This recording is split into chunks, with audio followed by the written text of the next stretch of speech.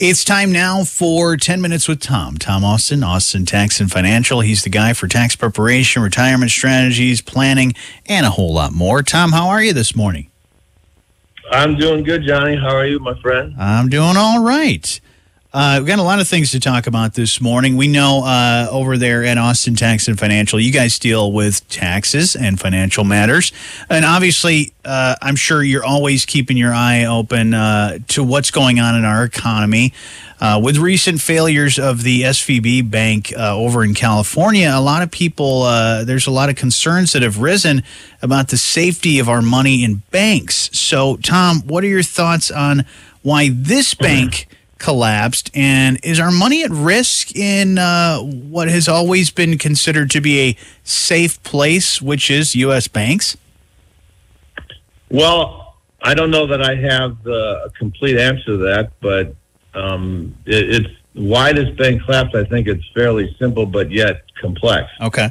If that makes sense. But I really think it all started back in 2008. After the last financial collapse, when the Federal Reserve cut its benchmark lending rate to nearly zero for the first time in history, and then kept interest rates, they've basically been artificially low for nearly 14 years. Typically, when you have a downturn in the economy, the Fed will lower rates for a short term, to get the economy back on track, but they've been artificially low for a very long time. Now, this had created incentives, I think, for the banks to invest billions of dollars in Treasury bills, Treasury bonds, whose value depends on low interest rates. Well, the second thing that happened then is the economy got shut down due to COVID. Right. So many businesses went under, people were put out of work, and our government pumped $5 trillion, into the economy. So people were getting free money and nowhere to spend it. So personal savings rates, we've talked about this a little bit on the show, that personal savings soared to its highest level ever recorded of $2.7 trillion in excess savings. Well, what happened? Well, then the economy reopened, consumer spending just skyrocketed. So supply now can't keep up with demand, producing the worst inflation we've had in over 40 years. So with the economy overheating now, the Fed slams on the brakes and starts raising interest rates, which is typically what you do. We have a 9% inflation rate, the highest in 40 years. We were at under 2%. We need to get it back down, so interest rates go up, and they're continuing to go up. So when interest rates go up, there's an inverse effect that has on bonds and treasuries where the values of those go down. Right. So consequently, the Silicon Valley Bank and other banks have invested tens of billions of dollars, of investors' money in treasury bills. So this left the bank with billions of dollars in unrealized losses.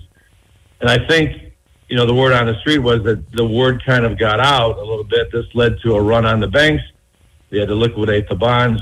And ironically, this bank then ended up collapsing and go under FDIC protection. I mean, ironically, one of the biggest accounting firms, this is what I had read, 2 weeks before its collapse, actually gave them a clean bill of health. So, yeah, it's pretty crazy, but right. It's just a clear indication that this bank was very poorly managed. So typically, when you talk about the safety of banks, I mean, typically in an average bank, the $250,000 that the FDIC protects people's money, sure, 75 to 80% of depositors fall underneath of that category. So you're always going to have, that 20-25% of people in a bank that may be above that 250,000. So that's one thing. In this bank, you had the inverse situation. You had over 90% of the investors in that bank were over the 250,000. Most of these people were from hedge funds, venture capitalists, and Silicon Valley tech startups. So this was not your normal bank. Right. And so we see that this situation is not going to be the typical situation in our banking system. And a lot of normal banks are making their monies through, fees and spreads on loans. And the concern I think we have here is that the FDIC is now saying that they're going to protect all of these deposits. And so I think that's a dangerous road to go down. Sure. as we look at where this takes us in the future.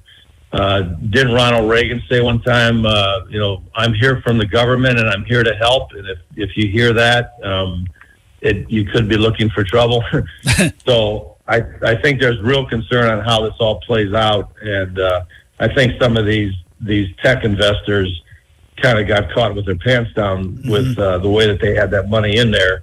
They knew the rules, but yet if we allow this to this kind of activity to go on and then just bail them out every time, then bad behavior is going to continue to occur, and it's going to create more problems, I believe, down the road. Absolutely, yeah. Interesting. But overall, Johnny, I think that the average person doesn't, because I've had some phone calls on this, and the thing is we have to have some faith in our banking system and the U.S. dollar, even though there's a lot of concerns about what's going on. Right. Short of putting our money under our mattress, which normally isn't the best idea.